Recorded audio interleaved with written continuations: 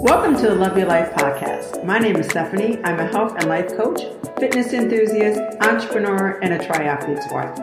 I am here to share my tips to help you create harmony on all aspects of your life: health, career, spirituality, relationships, and personal development. Every week, you will be inspired to create a life you love and deserve.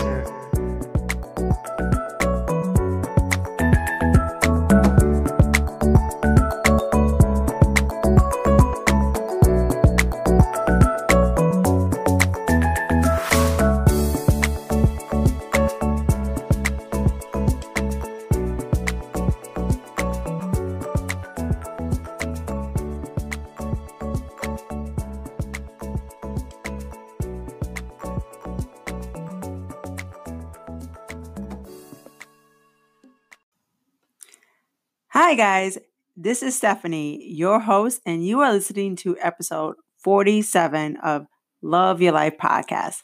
In today's episode, I really wanted to touch base upon staying motivated, especially when it comes to a fitness routine or a weight loss program. And the reason why I want to talk about this subject now is because it's the end of April.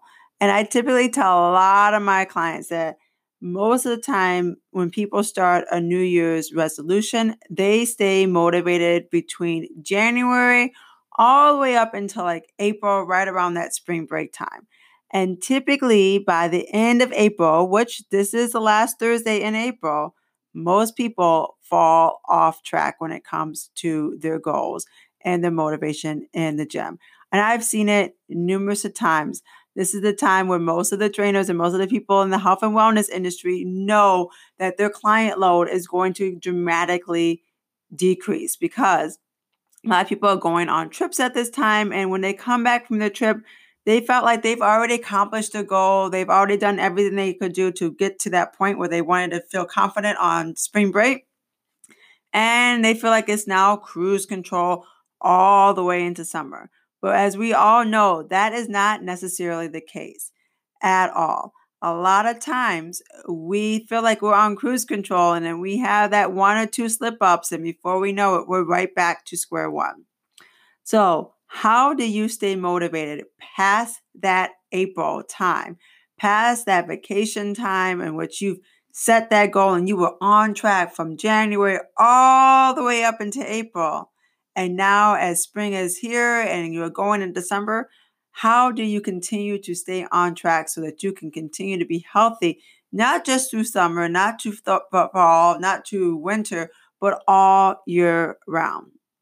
Oh, I'm going to share with you in this episode different techniques to help keep you motivated to stay on track when it comes to your health and wellness goals, and particularly when it comes to losing weight, because I know that that is a question I get all the time. Is like, Stephanie, how do you stay motivated all the time to continue to go to gym and eat healthy? And I'm going to be completely honest with you right now.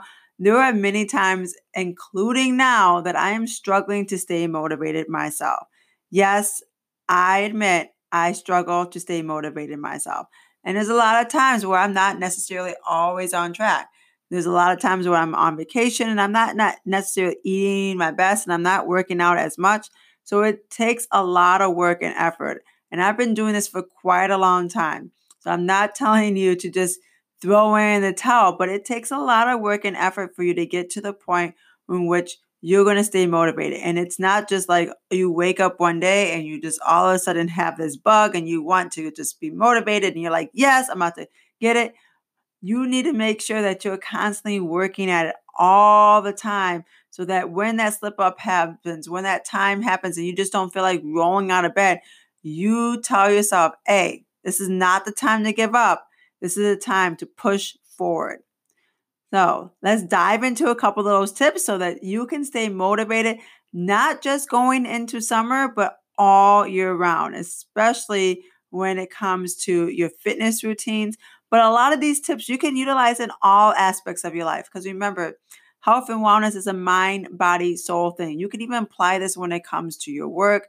You can apply this when it comes to just doing tasks around the house. This is definitely spring cleaning time. So use these tips and know that they are interchangeable. The first one is determine your why. Now, you've probably heard of this many times before because every single coach, whether it's a business coach, a life coach, a health coach, whatever it may be, your personal trainer, they're all going to tell you that you need to determine your why.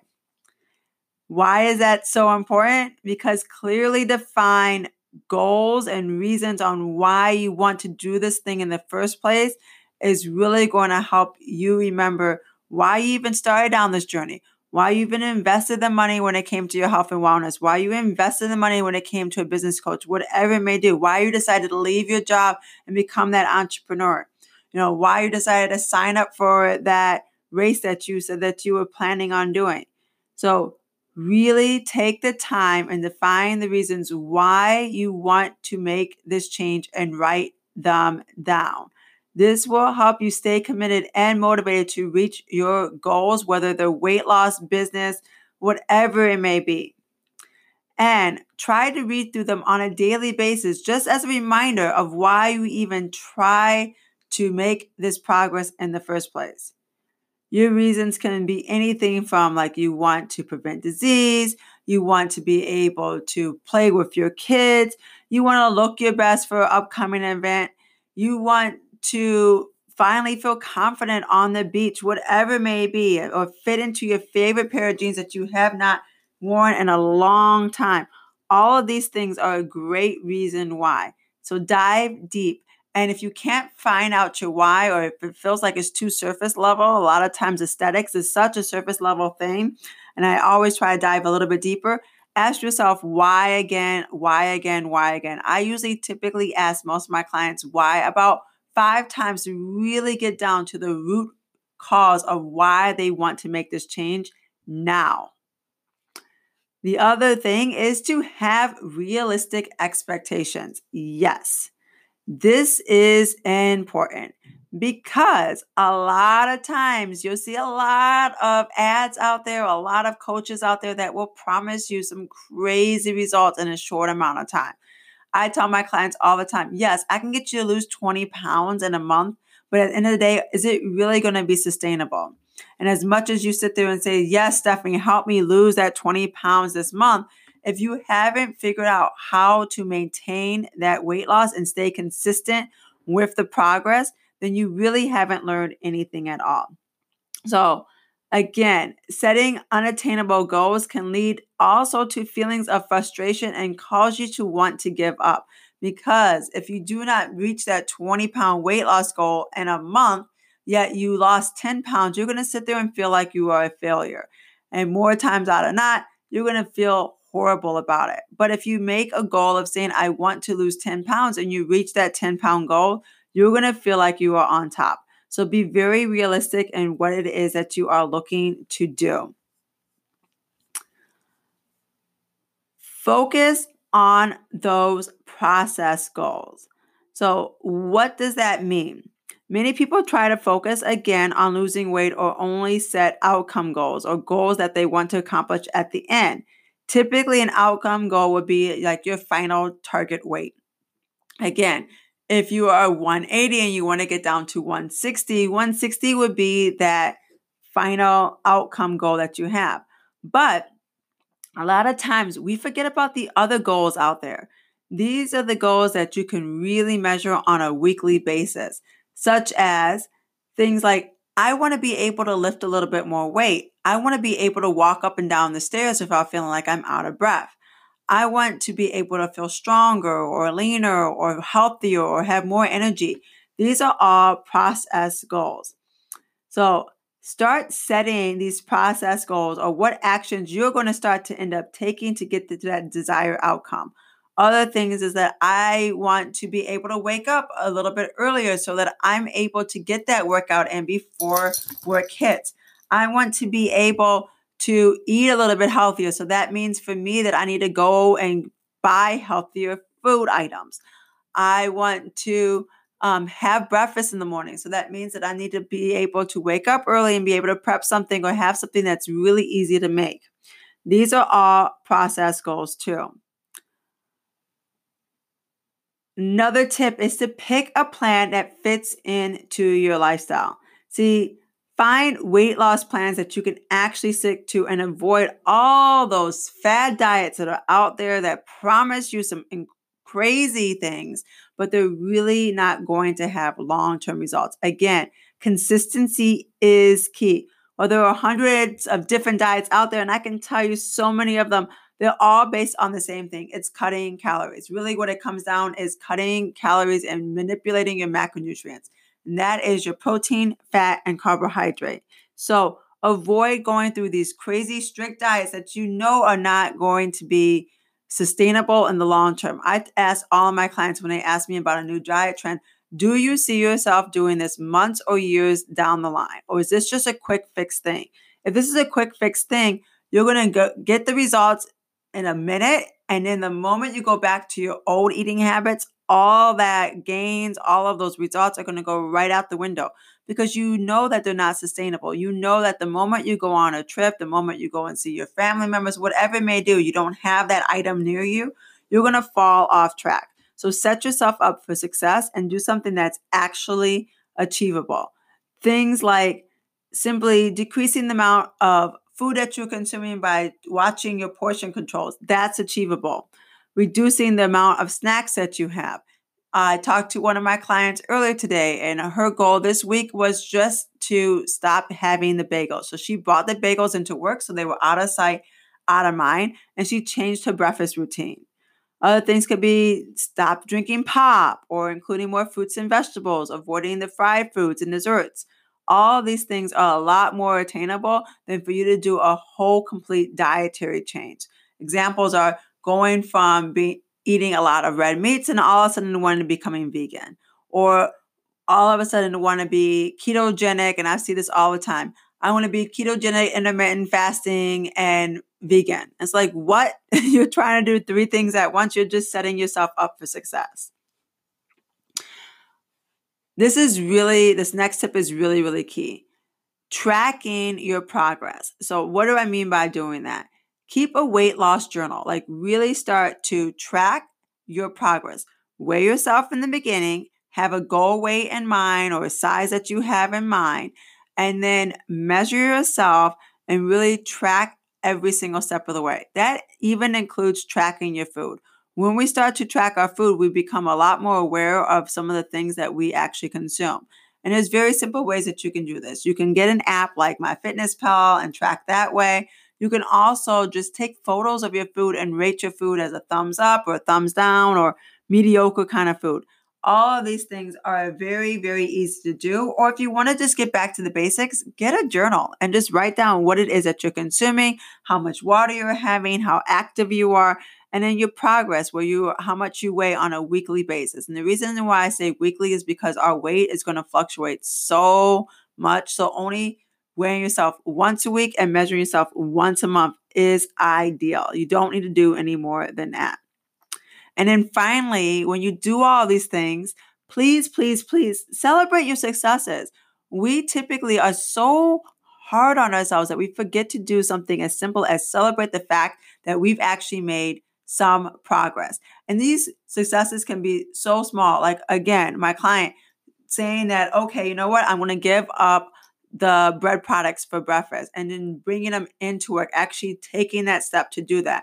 Or I want to have more fruits and vegetables, and that you actually made the stride of going out and there and buying more fruits and vegetables and you're consuming a lot more.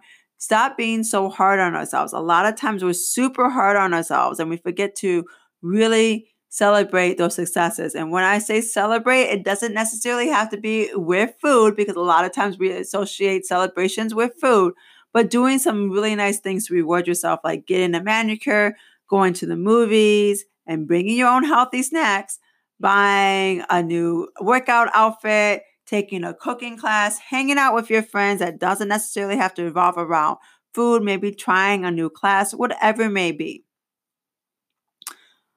All right, this next tip is super important. This is tip number 7, and that is to find some support. Find that accountability partner. If you do not have the support at home, if you do not have someone at work or your friend that can hold you accountable, hire a coach like myself. That is what I am there for. not just to give you the guidelines and give you all the information on how to do something and create that plan that's really, really easy to follow and it fits into your lifestyle. But the biggest thing that most coaches do, including myself, is to really hold you accountable and support you. So we are setting those weekly goals and we are actually celebrating every single time that you achieve something that you set out to do. Knowing that someone is on the other end and that's going to be your cheerleader and also going to be that coach that's going to kick you in the butt when you have fallen off track, that in itself has a huge success rate. So please, please, please, if you do not have a great support system or if you tried so many different other things, really look into investing into a coach. And the reason why I say an investment, because it is an investment. The moment you put your money where your mouth is, and you'll start to really see some gains. It's incredible on how much of a difference it is from going from a free plan or a $29 plan to going to a $10,000 or plus plan. The moment you put that money where your mouth is, you start to actually take the strides and do the steps and do what it is that you need to have, because it's a financial hurt. And the last thing that you want to do is let yourself down because you've invested this money and you didn't see any progress along the way. So that's the reason why the most successful coaches out there come with a hefty price tag. All right. We're going on to one of our last tips, and that is, drum roll please, is to love and learn how to appreciate your body. All right. Why is this very important? Again, it comes back to mindset. How many times have you looked in the mirror and you criticized every single aspect of your body? Oh my gosh, there's now a gray hair here, and now there's a wrinkle there, and what the heck is this spot on my face? And why is this fat now showing up here? And I can't believe I can't fit into this outfit. Whatever it may be, we like to criticize our body so much.